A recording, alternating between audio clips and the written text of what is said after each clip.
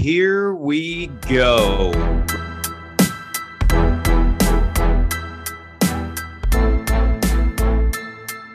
Welcome to the 9 Route Fantasy Football Podcast.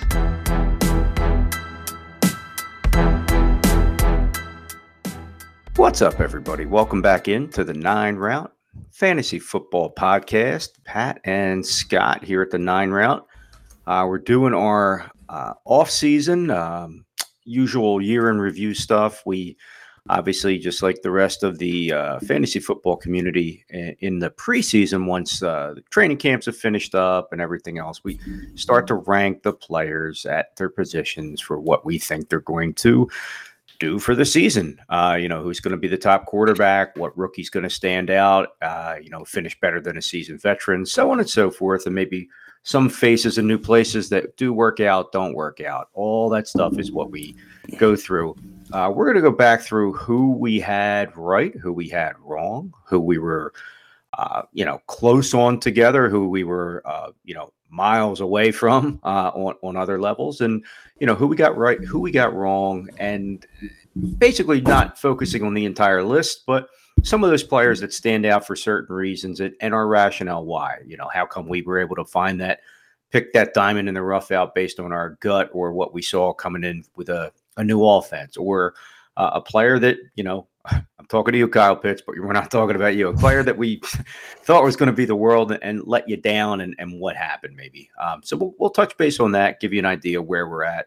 And again, our concepts and our mindset going into the 2023 season. We'll be doing this for real come August into September, when the season's just about to begin, and a lot of these players are locked in. Pat, everything good on your end? I know we're down to part-time in the off season. We're going to have a few different things going on, but always good to have you back and be on here with you. Yeah, this is like, many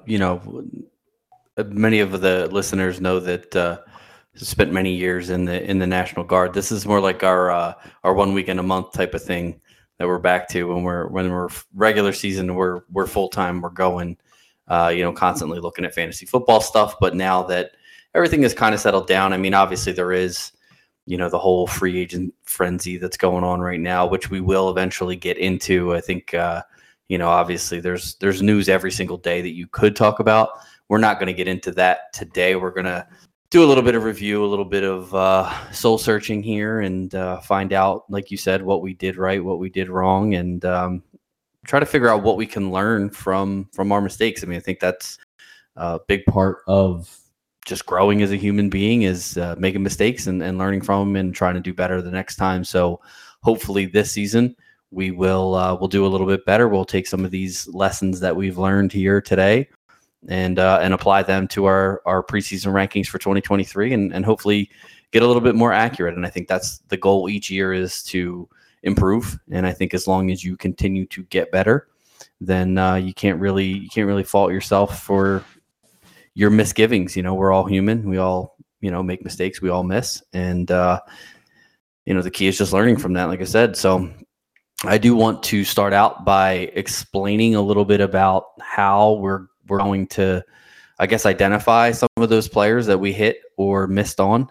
I know that, a lot of fantasy football, websites or, other podcasts or whatever will tend to look at things from an overall season standpoint and just sort of look at, the fantasy finish and sort of not necessarily pay attention to, some of the other factors that may have made, a player a good draft pick or a bad draft pick based on, other factors like points per game, things like that. So what we try to do here is sort of account for both the overall finish and the points per game finish, because fantasy football in general, I mean, most leagues that people are playing in, it's a week by week game. So, a guy may not be a great fantasy producer for an entire season, whether that be due to injury, whether it be because he loses his job as the starter, or, somebody else just plays better, whatever the case is. But these guys can still win you weeks. Case in point, we looked at Derrick Henry last year, played half the season, think he still ended up finishing as like the 8th overall running back or something like that, or the 15th overall running back points wise in fantasy football, having only played half the season. So, another one this year. I think Cooper Kupp played about half the season, ended up finishing 23rd in total points. But that doesn't truly tell the story of 2021 Derrick Henry or 2022 Cooper Kupp, because those guys, while they were playing, were dominating and they were winning you weeks, and may have helped you make a playoff run and win a championship, even though they weren't available to you at the end of the year. So what we do with our adjusted rank or our adjusted finish is we basically just average out the total, the overall points for the season and the points per game. And we give players a ranking based off of how good of a fantasy pick they were, not necessarily how high they finished in total fantasy points. Again, if a guy plays all season, finishes high, Patrick Mahomes, for example, over 500 fantasy points this year. Obviously, the guy was amazing, also led the league in points per game, so he's going to be the number 1 ranked quarterback. But when you take a look at some other guys, you may see somebody like, let's just take Tua, for example. We saw that, he had gotten quite a few concussions this year, did not play all 17 games for Miami, finished as the 13th overall quarterback. But according to our adjusted rank and our adjusted finish, he was the 9th best quarterback because he was 5th in points per game. So the games that he did play, he helped you win those weeks. Unfortunately, he didn't play in all weeks. So, but I don't think that he should necessarily be penalized for an injury that he didn't really have any control over. So we try to keep it as realistic as possible when it comes to these fantasy finishes. And we're going to, as we talk about some of these players that we hit pretty accurately and some that we missed pretty badly on, we'll touch on their adjusted fantasy finish rather than their overall fantasy finish, if that makes sense. Yeah, and it's again with the points per game concept, folks. It's a lot of you get that. It's leading you down for seasons at a time to know that yes, somebody, like you said, Pat, somebody gets injured, they miss part or 3/4 of a season. But man, when they were out there, they were producing. If they're in the same offense, perhaps moving forward, that they have the potential to put that kind of point per game average up next year. Some people might pass on somebody like that. Injury scare, or just forget about the player for a few minutes. And that's kind of maybe when you swoop in and end up with a top 5 or a top 10 at a position. Yeah, that's where I think a lot of value is found in, fantasy football drafts from year to year is, taking into consideration those type of players that were injured or, again, players that may be changing scenery from an offense that maybe wasn't so run heavy or will be more pass heavy this year or whatever the case is. So, obviously all of that will come into play, and we'll get into that in our preseason rankings this coming summer. But as far as the review goes, like I said, we want to make sure that we're giving each player their proper due and giving them the credit for, again, maybe not finishing an entire season as, one of the top few performers at their position. But, if they were a guy who, like you said, we talked about Derrick Henry and Cooper Kupp over the last couple of years. If they were a guy who was completely dominating while they were healthy, they weren't necessarily bad picks. So it's not like we had Cooper Kupp ranked, I believe, our consensus. He was number 2 overall wide receiver this year. I don't think that was a bad pick. Now, his adjusted finish ended up being 10 based off of his total points and his points per game.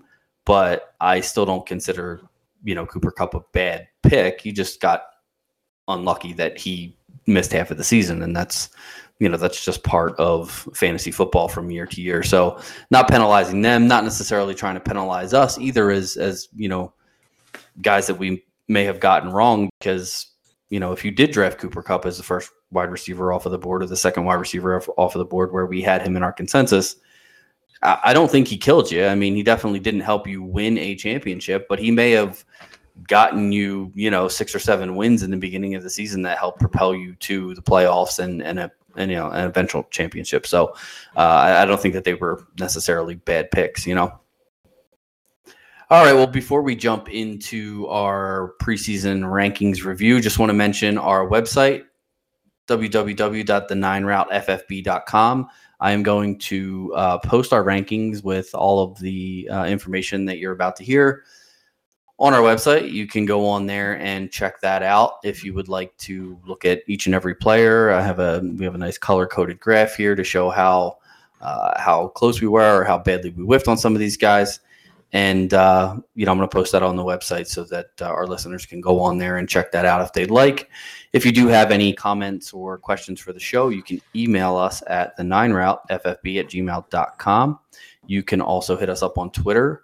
We are at the 9route1 and at Scott from Delco. And I think we got a lot to talk about. So let's just jump right into these rankings reviews. Sounds like a plan, sir. Looks like we're going to start in the quarterback area. So we'll kind of go through these, and then, Pat and I maybe kind of focus on a player or two that kind of stick out for a lot of people that are listening and for us as well. So when we did our rankings for the who we got right, our consensus top 20, for instance, players that, we pretty much were both right there on, give or take, would you say maybe about 3 to 5 spots, maybe you allow for a little variance. And sometimes that's literally 3 and 5 points. So, that kind of plays into it. Josh Allen, Jalen Hurts, Ryan Tannehill, and Davis Mills, whose days may be numbered, were 4 quarterbacks that Pat, that you and I were pretty close on. And then there were some that you were way more on point than I was. Anybody stick out for you as far as who you got right and I got really wrong? Not really. I think for me, the quarterback position was a big surprise this year. We're going to talk about some of these guys a little bit later as far as who we missed on. But some of the guys that we expected, I guess. So for me, like a guy like Derek Carr, we had him ranked. I had him at 15. You had him at 10. He finished at 17 in our adjusted finish. So I was fairly close on that.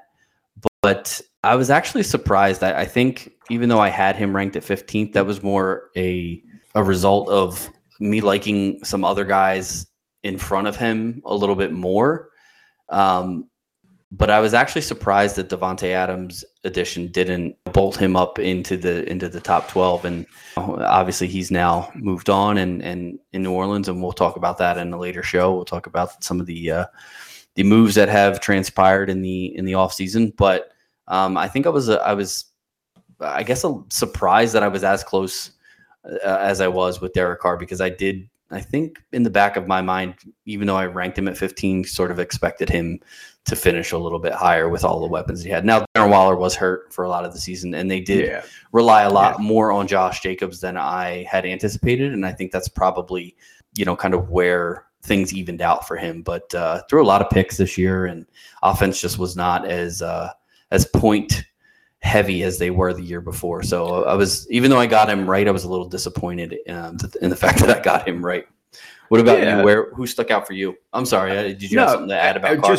Real quick. Like, I've always kind of been a little bit into his camp, and I think this was a perfect storm. You have a new coach with a new offense.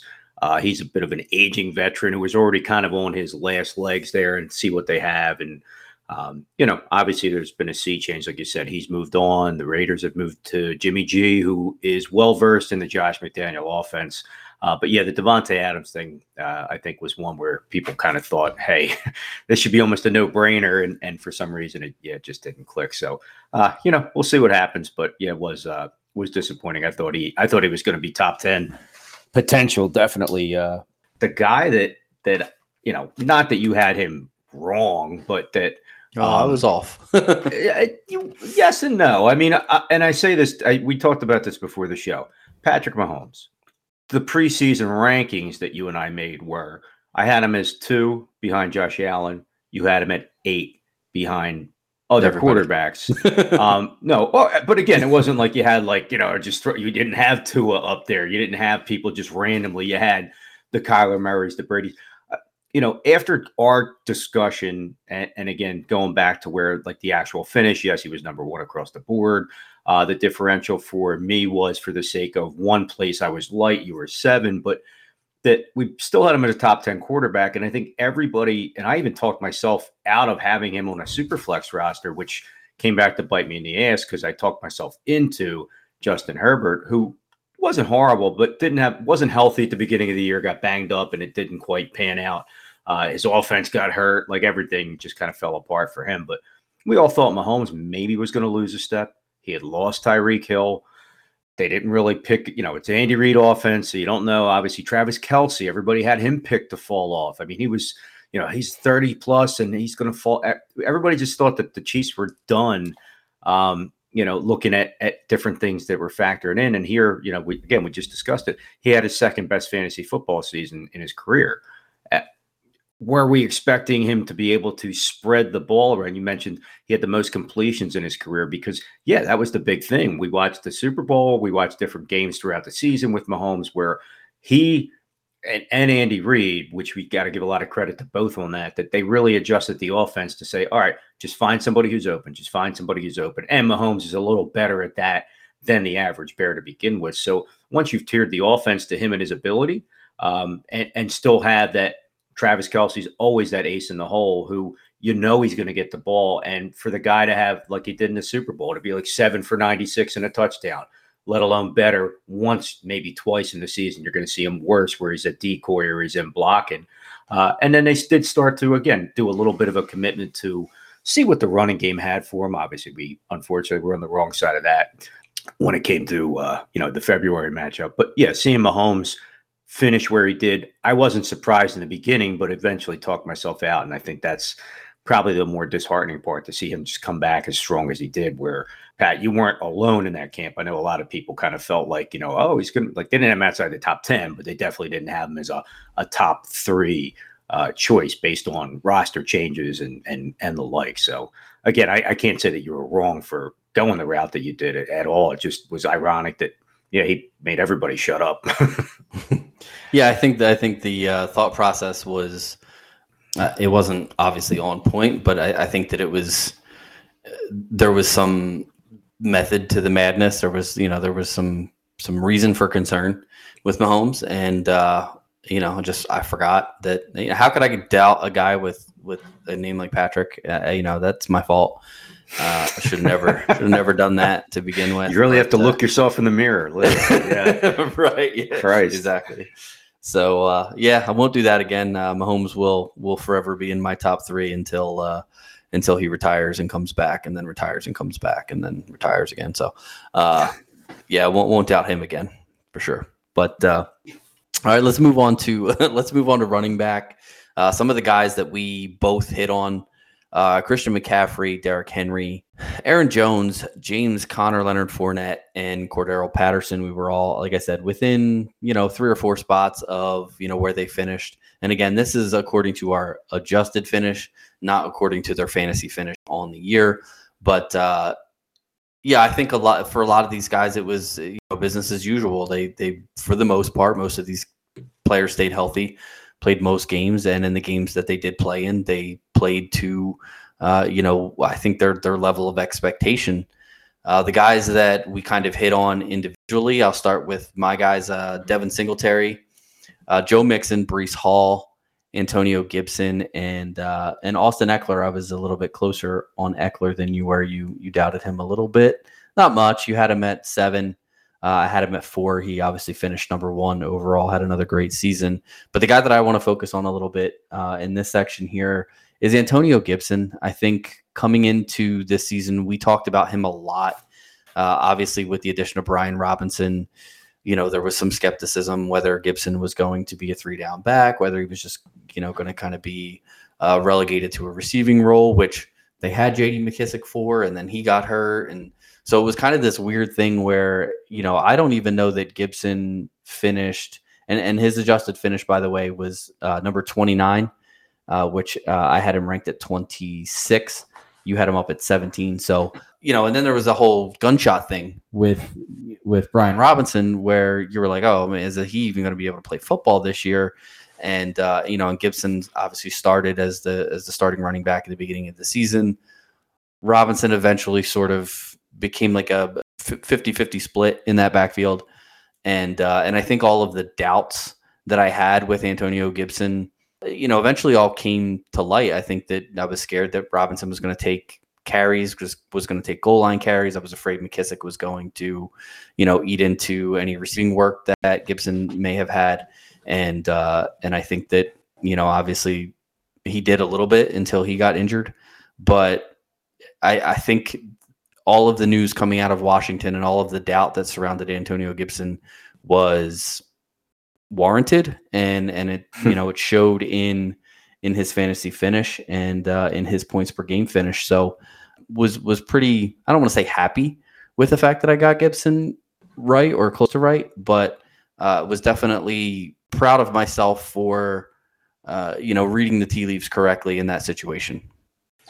Yeah, I mean, he was a guy who was fielding punts in preseason games, and suddenly, you did give him his due to see that maybe he had a shot, to somehow turn things around. And that Washington team had a lot going on when it came to the running back position in the news. It seems like when it came to every position, they had a lot going on. Yeah, quarterback. And yeah, we know about those guys. So, Pat, you know who I'm going to pick for my running back, right? Yeah, let's go through all the guys that you did get right, because I want to give you all the credit that you deserve before you start drooling all over. I hope I don't short my microphone out. So it was for James Cook, J.K. Dobbins, Ezekiel Elliott, Dalvin Cook, and one Dameon Pierce. For every Kyle Pitts I drafted, I had a Dameon Pierce to validate my reality. And again, like the guy didn't, finish top 5 in the league. No, but he was a really good young player on a really bad team. And that's not, Houston Texans. We all know what kind of a mess they were. They weren't a sustainable offense. I actually have a rebuild league in Sleeper where I pretty much had a decent chunk of that offense to kind of help me tank with multiple draft picks. I'm interested to see how that works out. Pierce, came in with a lot of hype out of college that he was really going to be a good running back coming out of the University of Florida. Hadn't had tons of usage, but was highly skilled, a little bit more of an in-between the tackles runner. Not than a pass catcher, so to speak. But the last guy that I really remember was, and we had a couple, was Fred Taylor and Emmitt Smith, where you had these running backs who really can kind of take over games at times. And, he being of that pedigree from that school. Okay. I don't follow a lot of college football, but listening to some of the people that are in our leagues talk about it a little bit. So, did some research and I thought he had a shot, and he did really play well. Got a little banged up near the end of the year, which a lot of rookies can do. Some got banged up earlier in the year. At the same time, I think it's kind of like an onward and upward for him. And, he got some usage this season, yes. Now, we just saw today that Devin Singletary just got signed to a 1-year deal in Houston, a 1-year prove-it deal. They've added Dalton Schultz. They've traded Brandon Cooks. They're in line to draft a quarterback. They have some money to do some things. Are they going to be a division winner? I don't think so. But I think Dameon Pierce, if they can help that, beef that offensive line a little bit up. Laremy Tunsil is a good tackle, but I think across the board, if they strengthen that and they have a competent offense, Davis Mills kind of plateaued and fell to the point where Kyle Allen was playing a lot. And again, that's why they're looking for a quarterback. But Dameon Pierce for me was a guy that I kind of had my wagon circled around and really hoped that was going to be what we thought. And for the most part, he was. You saw some action in the preseason, and then you saw a couple of veteran running backs that were going to be, oh, no, we're going to play them first. And it took about a half a game for people, even the head coach, to say, nah, I got to play this guy. So hats off to Lovie Smith for that. And again, I'm looking forward to having him in my dynasty leagues. He is available if anybody's interested. But at the end of the day, it was definitely one of the few good calls that I did have last year when it came to being able to kind of have an idea where he was going to be and probably finish compared to a lot of the other players and rookies in the league. Yeah, you actually, as far as his overall fantasy finish, total points, you were actually dead on. You had him at 27. He finished at 27. As far as our adjusted finish ranking, he actually was bumped up to number 23 because he finished the number 21 running back in points per game. So even as far as the adjusted rank goes, even you, who was, were a lot higher on him, was even 4 spots too low. So he definitely was impressive this year, and definitely a guy who, if they, like you said, if the Texans can, put together a half decent offense, they weren't terrible defensively. He scored a bunch of touchdowns this year. And I think if their offense can sort of, get things turned around a little bit, he could potentially, be one of those 12 to 14 touchdown guys next year as well. So absolutely a great dynasty pick.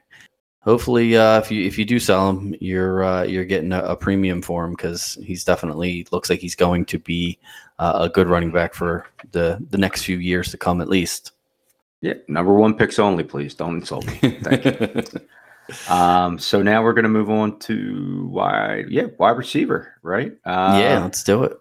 Top 50 consensus. We were both in simpatico form with obviously Justin Jefferson, Stephon Diggs, Gabe Davis, Devontae Adams, C.D. Lamb, Jerry Jeudy, and Jamar Chase. A lot of familiar names there. It was kind of hard to miss really on some of those guys, but when it came to my end on the wide receiver tip, I had DK Metcalf, I had Scared Terry McLaurin, and DJ Moore, who was of the Carolina Panthers. But hey, folks, in case you haven't been paying attention, is now a Chicago Bear after the number 1 pick was exchanged and that mega deal finally went the way it should have. My guy for it's going to be an interesting time, I think, down there. So my guy that I think was somebody who, and I did this for a couple reasons, was DK Metcalf. I thought Geno Smith was going to be a decent, competent quarterback. He showed signs of life when he was filling in for Russ. Obviously, the big trade happened with Denver. They gave him the keys to the offense. And the way that Pete Carroll seemed to have that confidence, yes, he said it was an open, Drew Lock and he would be, going back and forth and all. You're not going to do that.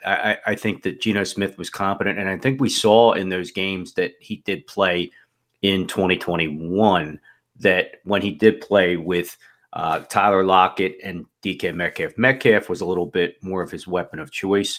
Lockett had always kind of been a darling of Russ. And then eventually through the season, they seemed to split almost points and almost finish around the same spot, which they kind of did last year too, or this past season. But, Metcalf being the kind of alpha receiver in an offense that you figured he was going to become this top 5 wide receiver and then seemed to fall off. Now, I wasn't as high on him when we first started our program, and then kind of watched him, really said, okay, you know what, he's probably going to be able to put it together pretty well. Yes, he did not have a top 25 season, so to speak, in certain ways, but in our adjusted finish, he ended up being number 19, which I actually had him picked 19. Pat, you had 23. You weren't far off either. Again, we were right there on him, figuring he was pretty much going to be a top 20 wide receiver. And there had been some talk in training camp that he was disgruntled and may get traded. I know we had our antenna up with the Eagles and different things like that. Different teams, you never knew what was going to happen, but ended up putting together a pretty solid season for Seattle, and they actually did exceed a lot of expectations considering the Russell Wilson draft. So DK Metcalf was one guy that I kind of changed my tune on and felt like, okay, you know what? I think this guy is really going to be a stud, more so now than ever. And he really has. He's proven that to the point now where Geno Smith has a nice deal sticking around for a couple more years with Seattle. And again, Metcalf proven that he's a top 20 wide receiver and has potential for more.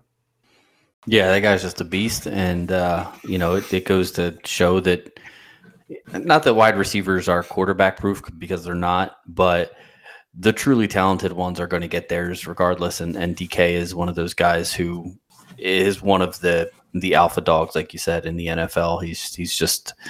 He's too hard to cover. And then I could probably complete some passes to him, and I have a noodle arm. So I think he's a mainstay in the top 20 for sure. The guy that I want to talk about real quick. Let me go over who I got right. I hit on Adam Thielen. felt the fall off coming there, and had him pretty wide close receiver to one now in Carolina. Yeah, for now. Yeah, Give him a month.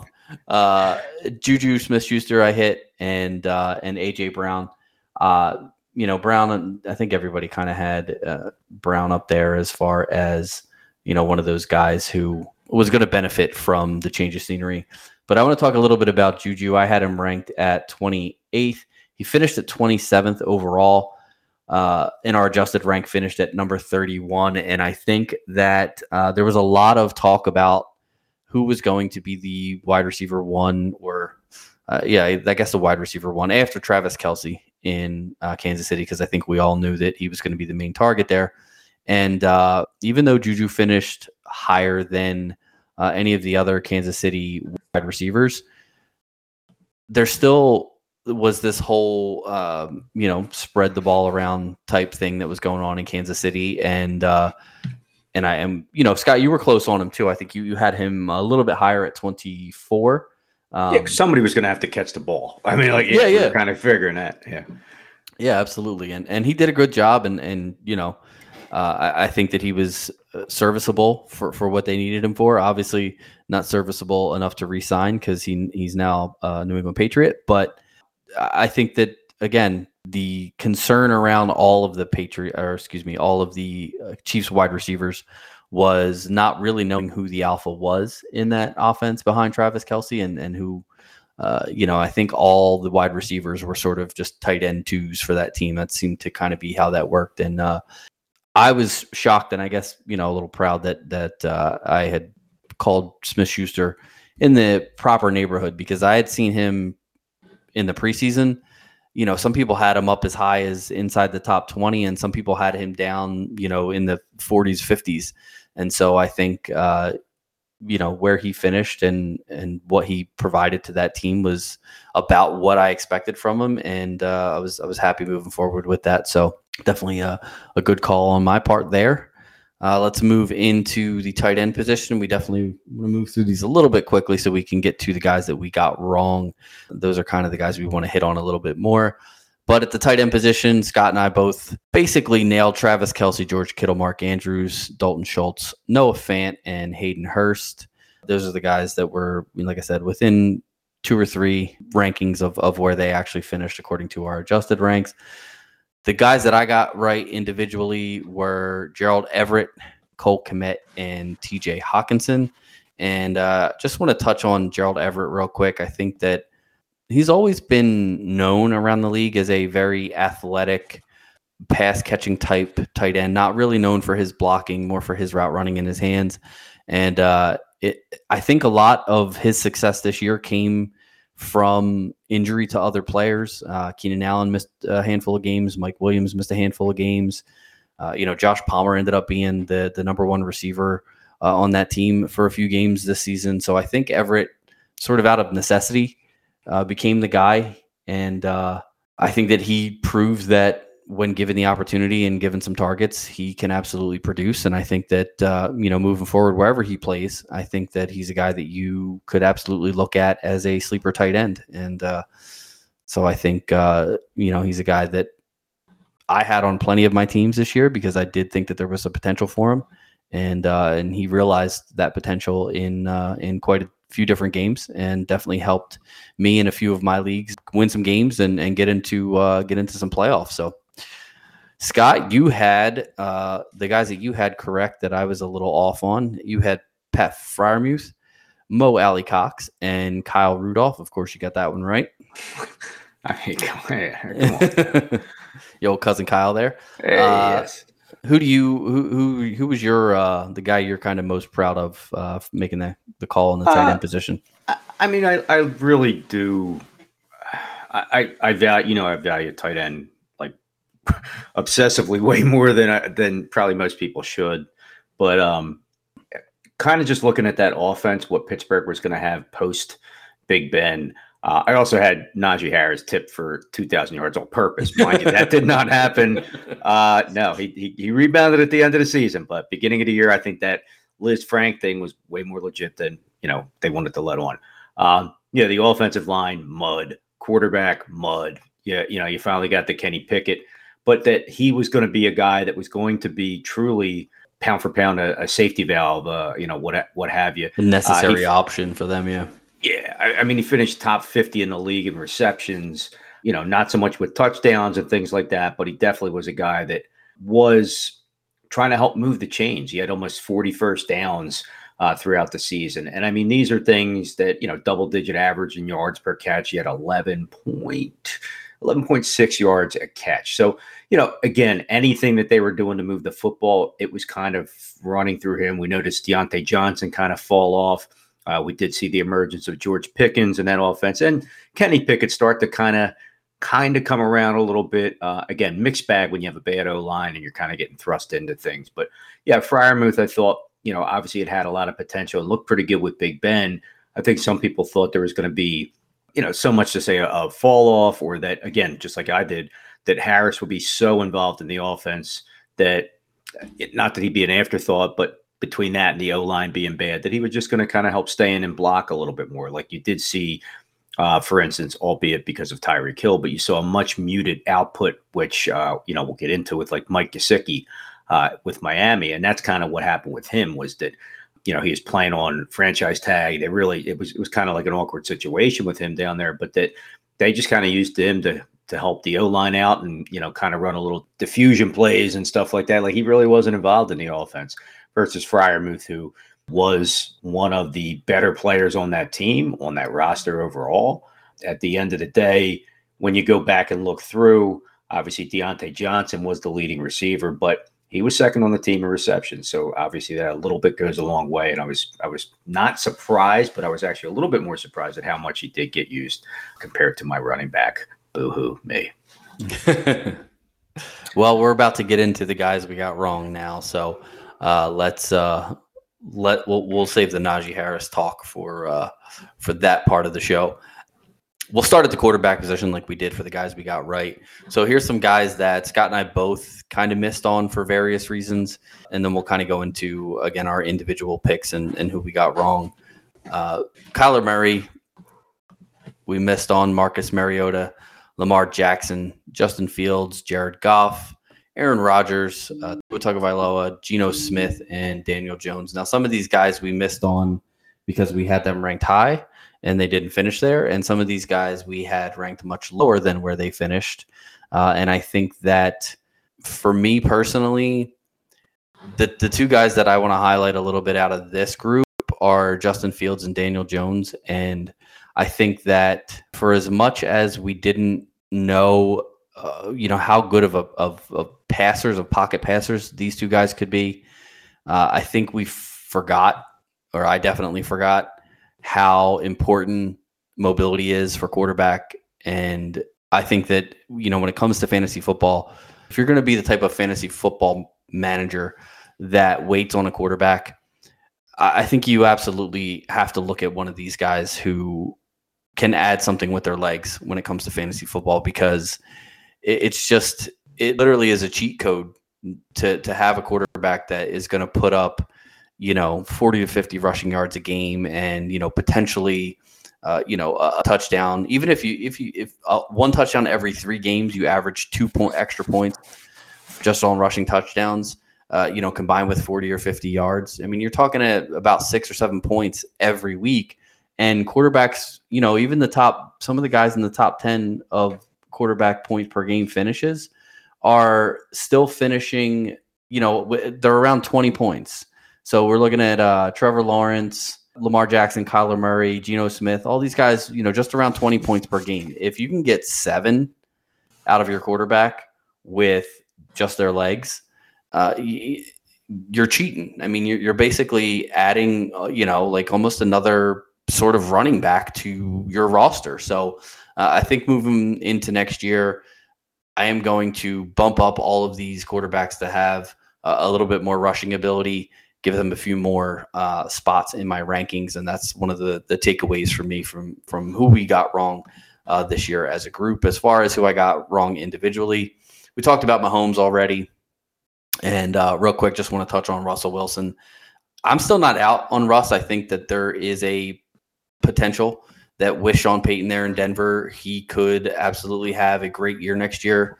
I'm a little more, scared to maybe put my money where my mouth is and pick him in some leagues. But I do think a lot of what happened was just him not being in the right offense. I mean, if you saw what Geno Smith did in Seattle, it was obvious that what was going on in Denver wasn't working. And, obviously the ownership saw that and, fired the head coach, I think the day after Christmas or the day before Christmas or something.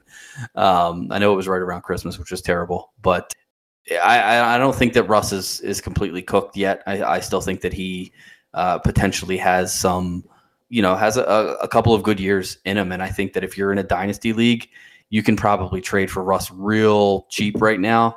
And you could potentially have yourself a, top 5, top 6 quarterback over the next season or so, depending on, what Sean Payton brings to that offense in Denver. Scott, the guys that you really, really missed on, Deshaun Watson and Kenny Pickett, not so many for you there, but any of those guys you want to talk about particularly? Just real quick. I mean, Deshaun Watson, I wouldn't have had him ranked high. I mean, I had Jacoby Brissett as the number 32. My big thing was figuring that Watson would not play for the entire season more than anything. And that that was really it. Even if he came back, like he did, he wasn't productive enough to be, worthy of first round picks. And, some people were just waiting for him to come back and be, Houston Texans 12-4, Deshaun Watson playoff quarterback type stuff. But no, my biggest thing, I had him so far out. I had him ranked at the bottom of our list, basically not ranked because I just didn't think he was going to play. And I was a little surprised that, he did come back, and the irony that he comes back against Houston, I can't imagine the NFL would do anything like that on purpose. But, some weird 11-game suspension. Yeah, just random numbers. Yeah, because why not? But no, that was really it for me. So then moving on to our consensus top 50 running backs. We blew this year. Yeah, it was a tough list, man. Looking at it, I'm a little upset. It was, and like you said at the top, it's like, yes, did we miss by a few on some of these guys? Sure. Did we miss by a lot on a few of these guys? Yeah, we did. But a lot of them are kind of like right in our wheelhouse of being within a few. Like you say, if I'm a 1 off and you're 7 off, I think we're still in a good spot. It's not, somebody was off by 20. It's like, what were you thinking? Oh my God! Like that's a whole different story, when it comes down to it. So our guys, Jeff Wilson Jr., Jonathan Taylor, obviously there's some injury factors to go there. Tony Pollard, Cam Akers, Kenneth Walker III, Josh Jacobs, Raheem Mostert, A.J. Dillon, Najee Harris, and Jamal Williams. Yes, Mr. Touchdown, Mr. 1-yard scorer, Jamal Williams. So with my guys that I missed on, I was a little bit too high on or too low on. David Montgomery, I was a little too high on. Saquon Barkley, I was too low on. I was very surprised he came back and started out like gangbusters, leveled off a little bit, but stayed healthy and stayed effective.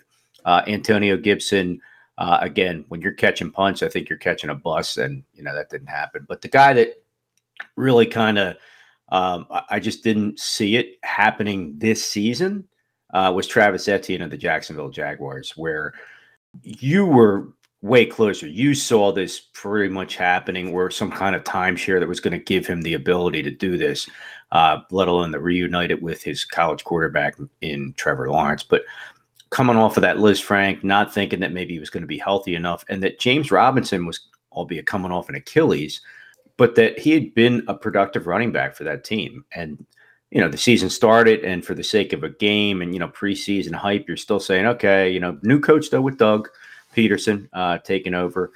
And Etienne just shifted gears, took off just like he did on the field, and didn't really stop. I mean, had pretty much a solid season the entire season, finished with about 13 points per game once he got going and, after the first couple of weeks, and really put a big surprise on a lot of people's faces that weren't expecting him. Some people were already on his bus following him around. He finished with over 200 points for the season.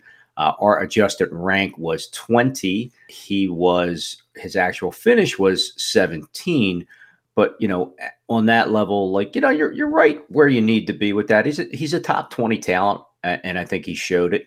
I think that offense as a whole had a lot of surprises to the point where, they gave it a hero's effort against Kansas City in the playoffs, but couldn't quite get past that. But throughout the regular season, making the playoffs and being a team that looks like a very young and up and coming team, he's going to be a big part of that, Travis Etienne. And again, I was wrong. I didn't see it happen in this season. Maybe a little timeshare, and then they move off of the veteran because of his overall skill set. But the fact that he was able to take it over after a couple of weeks into the season, I was a little surprised. And again, he did not let go and looked very good. He looks very promising for the future for that team. Yeah, had that big carry in their playoff win as well, to that fourth down carry to seal the deal there against the Chargers. The two guys that I want to touch on real quick, one was a guy that we both sort of missed on, which was Josh Jacobs, and then a guy that you were much closer on than I was, Miles Sanders in Philadelphia. Both of these guys definitely got a lot more usage than I expected. With Jacobs, I thought the addition of Devontae Adams was going to, sort of have the Raiders, leaning more on their passing offense. And I think, maybe the subpar play of Derek Carr, may have had something to do with that, or maybe the fact that Jacobs just was absolutely killing it every time he touched the ball gave, Josh McDaniels the green light to just hand it to him, many more times. And that's just sort of, when something's working, you just stick with it. With Miles Sanders, I thought it was going to be a little bit more of a timeshare. I was also a little bit worried about the Jalen Hurts, stealing a lot of rushing touchdowns, which he did have, quite a few of this year, double-digit rushing touchdowns for Hurts. And with Miles Sanders not having any rushing touchdowns in 2021, I was a little concerned that, maybe the Philadelphia was going to look to split that backfield up a little bit more, being an Eagles fan and, kind of having my finger, what I thought was my finger on the pulse a little bit. It definitely seemed like coming out of training camp or going into training camp, there was a lot more buzz around Kenneth Gainwell in Philadelphia. Boston Scott has always been there doing his thing, but I really thought that Gainwell was going to jump into a more prominent role and get a little bit closer to a 50-50 split with Sanders. That did not happen. Sanders led the team in carries, led the team in touchdowns, yards, basically every running back stat for Philadelphia. And Philadelphia was, one of the top 3 rushing offenses in the league. So, I definitely punted on that one there and, missed the Sanders train. There was actually one of the drafts that I was in, one of the guys in my league, we have to keep 2 players, and Miles Sanders was one of his keepers, and he got made fun of pretty hard at the draft for keeping Miles Sanders. And he's like, it's fine. You guys can laugh now. He's like, but you watch, you'll be trying to trade for him in the middle of the season. And sure enough, he was getting offers and Sanders was killing it. He ended up finishing number 18 in our adjusted finish, number 15 overall. And even you had him ranked higher than I did, and you were still off by a few spots there. So Sanders definitely, sort of step back up and, prove that he can still, he's still a talented running back. He always was. I think, the lack of touchdowns in 2021 sort of soured a lot of people, including myself, on what his potential was for 2022. Okay. Yeah, let's move on to the wide receivers. All right. So it's a big list, folks. We'll try to fire through it real quick. The guys we missed on. So wide receivers is different, a little bit different. And I just want to put this out there. We missed on a lot of wide receivers because wide receivers are the most volatile position in fantasy football. You have the highest highs and the lowest lows with a lot of these guys. And when Scott goes and reads off the names, you're going to see a lot of people in the fantasy football industry missed on a lot of these guys, just based off of situation. Some of them have to do with injury, but wide receiver is a tough position to pick correctly because with running backs, you kind of know who the starters are and where the timeshares are. With wide receivers, man, you have no idea. Other than, some of those top guys who we did hit, like Justin Jefferson, Cooper Kupp, guys like that. When you start getting into number 2 and number 3 wide receivers, you just don't know. So this list is going to be a little large. Okay, so keeping it friendly for the kids, let's move into the wide receivers that we missed on. Starting off with Mac Hollins, Allen Robinson, Zay Jones, Darius Slayton, Rashad Bateman, Elijah Moore, Hunter Renfrow, Traylon Burks, Darnell Mooney, Michael Thomas, Tyler Lockett, Robert Woods, Joshua Palmer, Devonta Smith, Garrett Wilson, Mecole Hardman, Courtland Sutton, Deontay Johnson, Brandon Cooks, Hollywood Brown, Curtis Samuel, and finally Brandon Ayuk. Man, if that isn't a list, Jesus. The only one I say for me, just real quick, I did not rank Michael Thomas last season because I did not expect him to play. Pat, I know you had him at 20. You had him preseason wise, you had him at 26. So there's some big swings on our level, but that was my big thing. I just didn't have him. I just didn't have him ranked. I didn't think he was going to play considering and they re-signed him again. I think, guys. I don't even know what the hell you're going down there, but the guys that I missed on that were a little off was both Christian Watson and DeAndre Hopkins. And the one I want to focus on is the rookie Christian Watson. With him, he was injured in training camp, was missing time, and I bought into the Aaron Rodgers being all about, and reading some of the press stuff too, with Romeo Doubs, the other rookie wide receiver that they drafted. I had Christian Watson preseason picked at 80, figuring he was going to have trouble getting on the field, and that even when he did sort of play, he didn't look good. He didn't seem healthy. Coming from North Dakota State, we were a little shell-shocked with injuries in North Dakota State alums here in the Philadelphia region. That being said, he did start out very, very, very slow. And then about almost a little over the halfway point, I'd say about 2/3 of the way through the season, started to play, got healthy, and was getting 3-4 touchdown games out of it. It's like, come on, you got to be kidding me. This guy is just like crushing it to the tune of, in a smaller sample size after he got healthy, finished with 12 plus points a game PPR for a top 40 finish with our adjusted rank at 37. So I was way off the mark, closing in on 50 spots different. Pat, you were way closer with about 15. You saw that, he was going to get into that Aaron Rodgers offense. My thing is I just will never trust Aaron Rodgers again. I am not going near the New York Jets this season. You can have your dark room, do what you got to do. But Christian Watson, I did miss the boat on. Was able to pick him up in a late season trade as a throw-in the week before he went off, and everybody was like, "Oh, come on!" I'm like, "Thank you very much." So, again, does he do that with Jordan Love or a quarterback to be? We'll see. Yeah, I think I fell in love with his numbers at the combine, and I think that's sort of why I had a little bit more faith in him. He was just a really, really tall, fast, athletic guy. So I did think that given the opportunity, yeah, I know. Darn. All right, so the guys that I missed on, I guess more big time than Scott: KJ Osborne, Paris Campbell, Amon-Ra St. Brown, and Chris Olave. And I'm going to talk a little bit about Amon-Ra St. Brown just because I need to hand it to Scott. He called this one. He actually wasn't even as high on Amon-Ra as he finished. He finished number 7 overall, number 8 in our adjusted finish.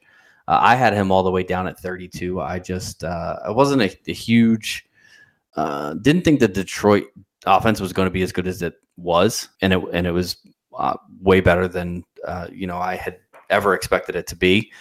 But I also didn't think that St. Brown was going to be as big of a part. I know that he had that fantastic finish at the end of the 2021 season, but I had kind of chalked that up to him really being the only healthy pass catcher option for the Detroit Lions. And I thought that with the addition of G.J. Chark, with DeAndre Swift hopefully being healthy and catching some passes out of the backfield, I thought that the targets were going to drop and the receptions and all that good stuff. And I was wrong. I mean, he ended the year with 149 targets, 146 targets, over 100 receptions for 1,100 yards. And, just proves that, that chip that he has on his shoulder is rather large.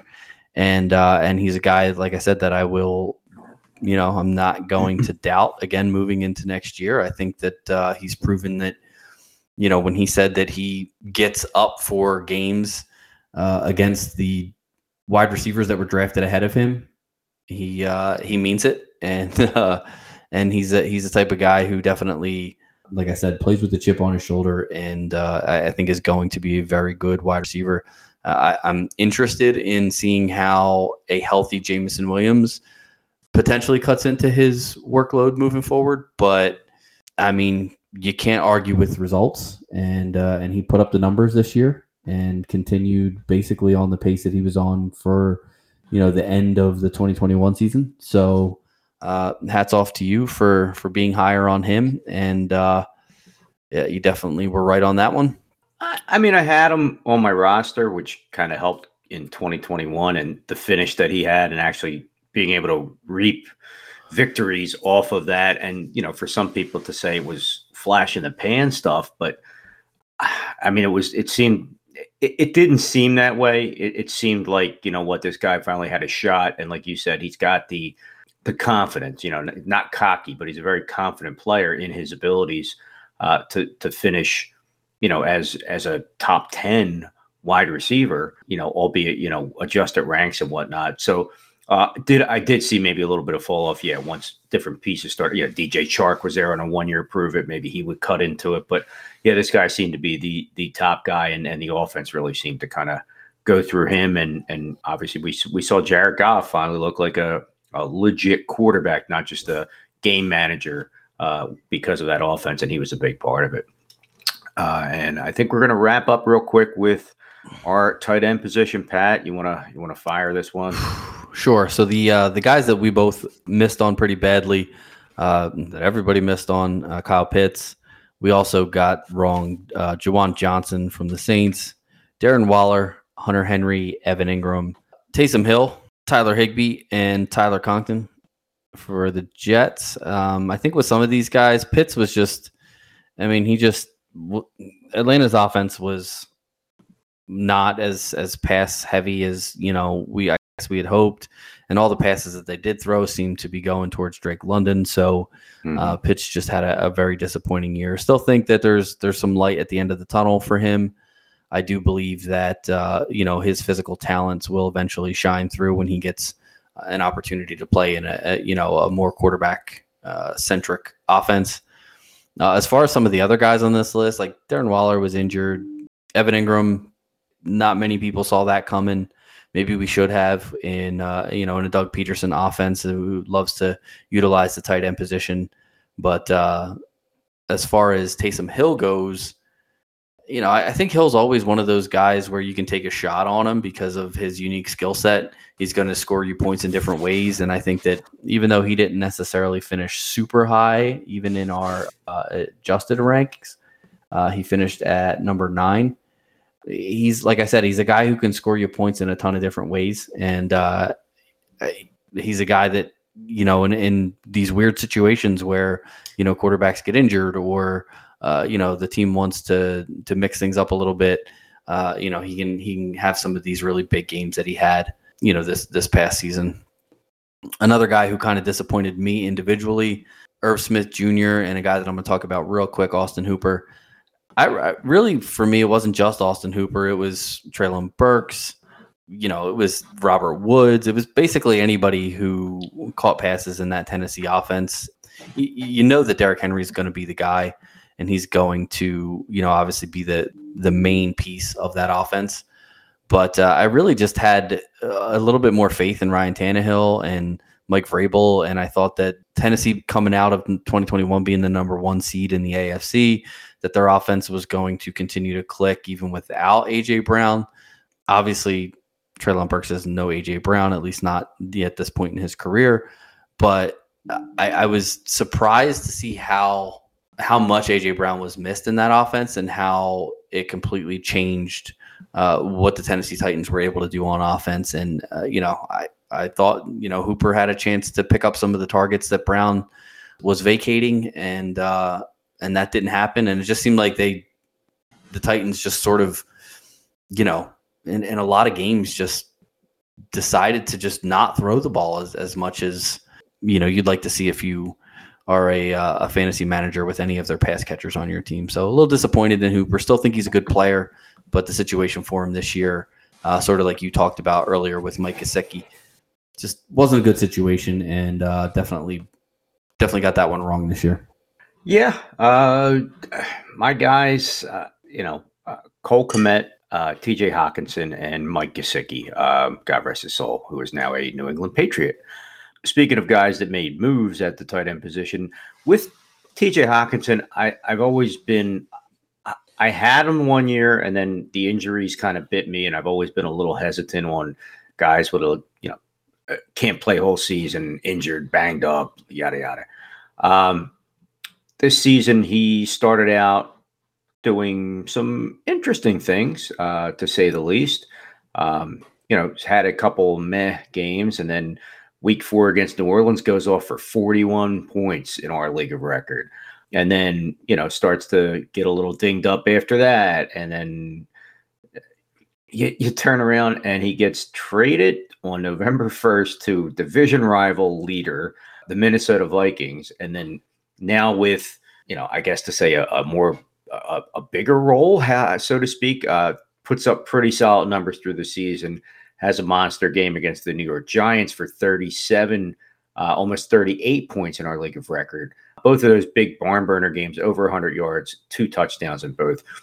I never saw that coming. And I think that helped to push some of his points per game and stuff like that over the hump in an offense that was terrific. It was the defense that was the Vikings' Achilles heel. But Hawkinson, for me, that was always that he just couldn't stay healthy and struggled in a Detroit offense that wasn't great. At some points, he was the focal point. And then with Amon-Ra St. Brown and with, the 1-2 punch that was for a little bit, 1-2 punch of DeAndre Swift. And then eventually was the Jamal Williams show. And then they draft Jamison Williams, where he was going to probably get phased out to an extent, unless, based on rookie contracts and stuff. But the fact that they made the trade that they did, shipped him off, and then he goes into another offense that's bigger and brighter than anything you would have expected. Yeah, I did not expect that. I had him outside the top 10, figuring on the injuries. Yes, he did miss a couple games, but those 2 monster games alone of, again, you're talking about if your tight end puts up 42 and 38, so we're talking what, 80 points. Mm-hmm. 80 points in 2 games for a tight end. Darren Waller, injured this season, put up 84, almost 85 points. So, I mean, if that gives you any idea, the types of quarterbacks that basically 2 games of his beat out most at the position. And that's going to happen because the tight end position there's the haves and there's the have-nots. And it's, it used to be 1 or 2 or 3 guys. Now it's creeping into a 7, 8, 9, 10. And then you'd start to see a little bit of a fall off. But as the passing game is just becoming and has become the biggest thing in the league, that the tight end position is just that, from a grunty blocker who occasionally could be athletic enough to get open, to the point now where it's quietly just that, hey, he's a big wide receiver. Nobody can touch the guy. And Hawkinson looks like that kind of a player.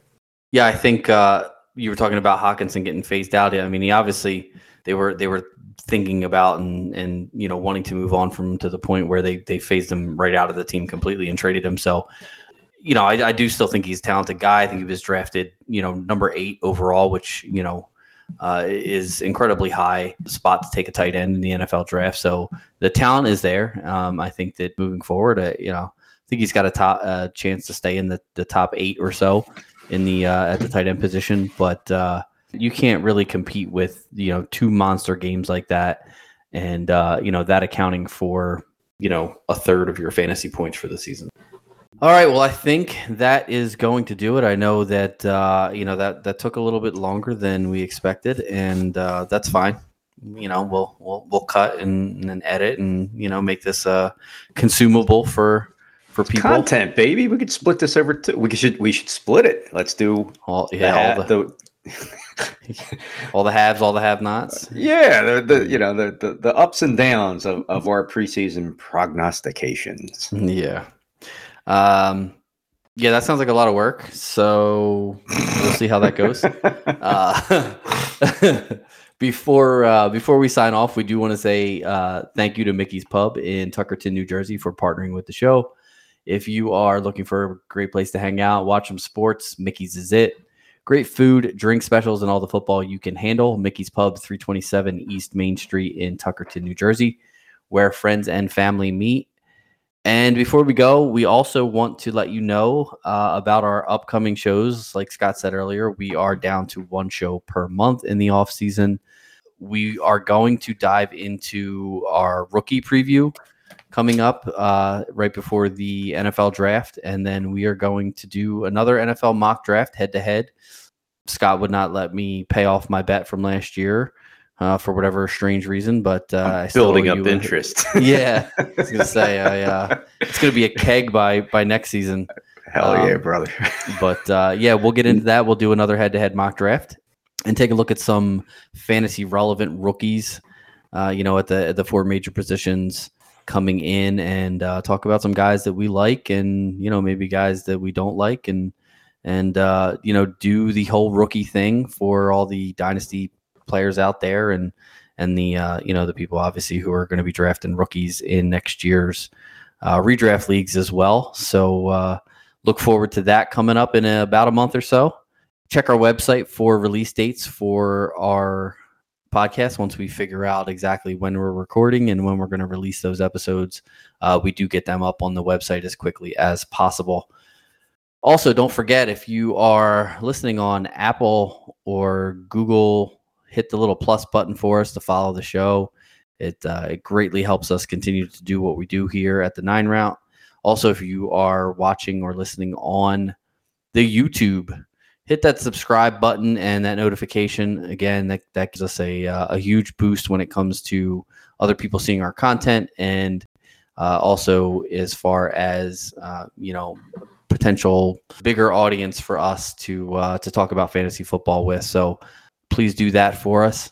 Again, don't forget to check out our website, www.the9routeffb.com, and hit us up on the Twitter machine at the 9route1 and at Scott from Delco.